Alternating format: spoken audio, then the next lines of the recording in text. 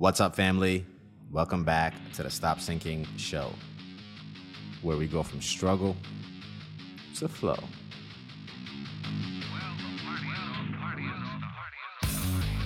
You know how they say you're gonna wish you started sooner? Well, as much as I would like to, because it's a running theme in my life right now, as much as I would like to, let's not make this a conversation about remorse of the time lost, but let's try and have less and less times in the future where we say this same thing, where we wish we started sooner. At least we can learn from this. The one thing that I see consistently, and it's funny when you find something that you are struggling with and trying to get over, you start seeing messaging of it all around you, your RAS. One thing I see consistently that I can attribute to me being less than I could have been today, which flipped on its head, is the thing I see in most successful people actually at work. People who achieve the most in life are consistently people who are most comfortable with operating under uncertainty.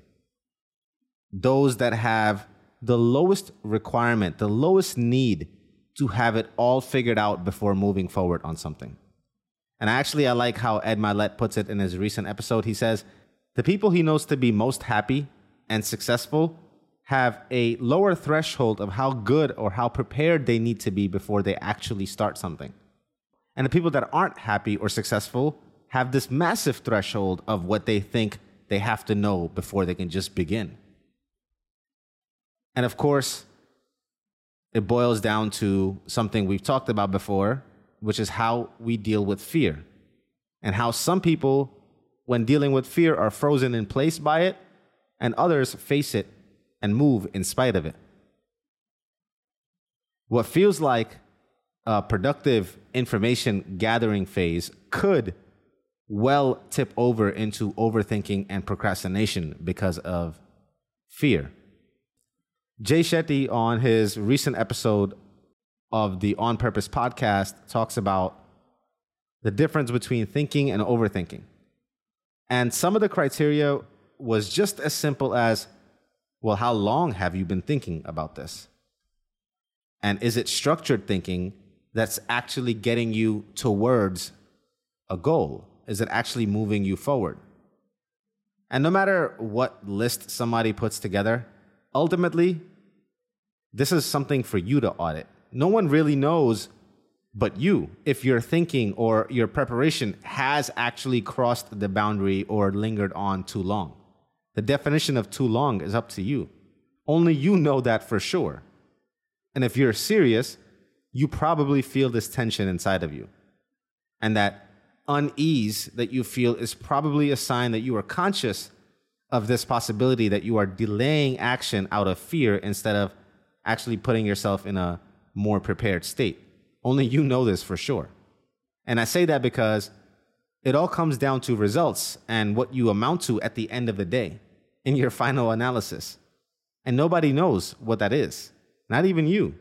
But it comes down to the effort that you're putting in and you understanding if you are actually getting yourself prepared to take action or you are fooling yourself and not actually ever planning on taking action. If you waste 10 years of your life thinking and then emerge more successful than anyone's wildest dreams, were those 10 years a waste? Tim Ferriss talks about this idea and the big domino.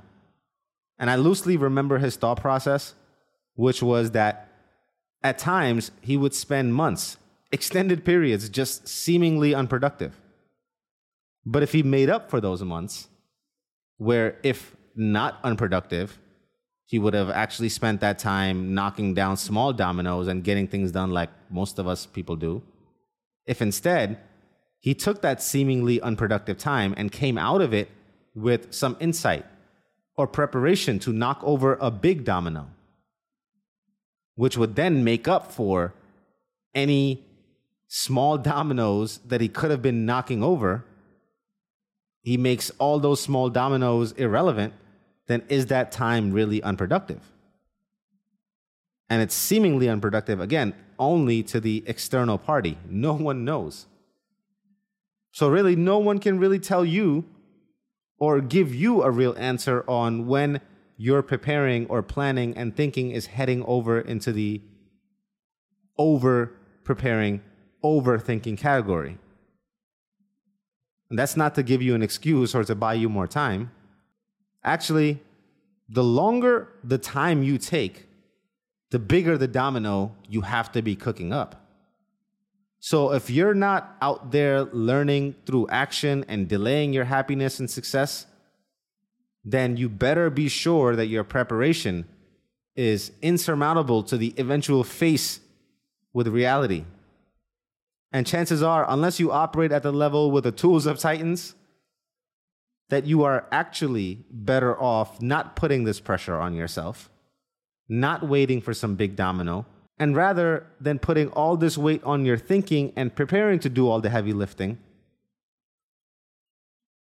put yourself in the position to fail your way up the ladder instead. Trip and fall your way up instead of putting all this pressure on the thinking and this big domino, because unless you have the tools of Titans and you have the resourcefulness of a Tim Ferriss, chances are your thinking and preparing isn't going to be adequate when it meets reality. So putting yourself in a position to fail your way up the ladder is a much better and a much more suitable thing for the 99% of mere mortals like us. And to add to that,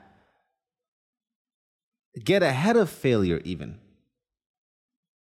Fail faster than the failure can even register as one. And this is quite the polar opposite of the overthinking and the over-preparing, which again, to remind you, puts undue pressure on you to then have the hopefully well thought out and well prepared for plan to succeed. And you know what they say, everyone's got a plan until they get punched in the face. Reality deals the heaviest blows. So all that prep doesn't guarantee success or opt you out of failure. What it does do, though, is exacerbate the pain of failing, because you had put this attempt to prepare for before you even take the attempt on a pedestal for so long. So the exact polar opposite approach is to fail before you even have a chance to fail. Fail in your pre-attempts prior to the actual attempts, and gather as much data from those pre-attempted failures. And I'll share a way that I do this to explain. When I start a new program or a plan to do something that I know I will start next month, I give myself a head start. In the 3 weeks leading up to the next month where I've planned to start, the 3 weeks in advance, I already changed my current plan to slowly morph into and build in what I will be living and expect myself to live with 3 weeks from now. So this 3 weeks in advance is like a loosened expectation trial version of what is to come. I start to build in the regimen, the routine, almost as to walk the track to get familiar with the terrain before game day, to take note of the potholes and all the issues that might pop up, way before it's actual game time and the clock starts ticking and I'm expecting results, because this is an emotional game. So before the 3 weeks comes, where is my start time and I'm emotionally now attached to seeing the result, I give myself 3 weeks in advance of loosened expectation. Before I even bring in the weight of all of that, which is to come 3 weeks from now. And I take the 3 weeks before the actual start date to get in as many reps to failure as possible.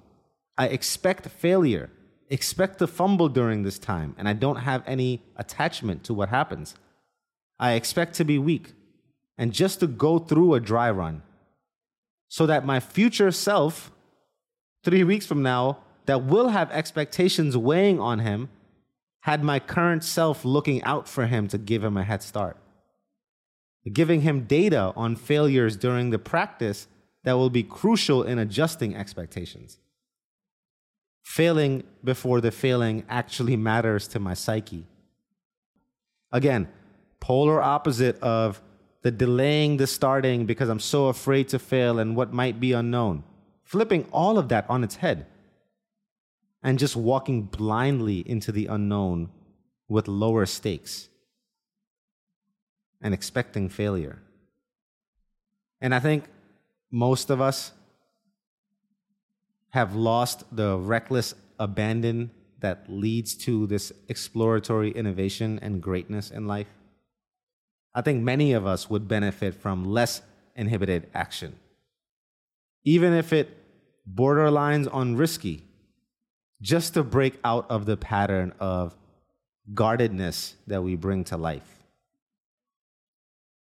Instead of your story being, I wish I started sooner, let's just spend a year of our life aiming to say the opposite. Like, I wish I thought that one through. I was just going too fast. You don't think before you act. Let's see where that gets us. I love you, family. Stay true. See you on the next show.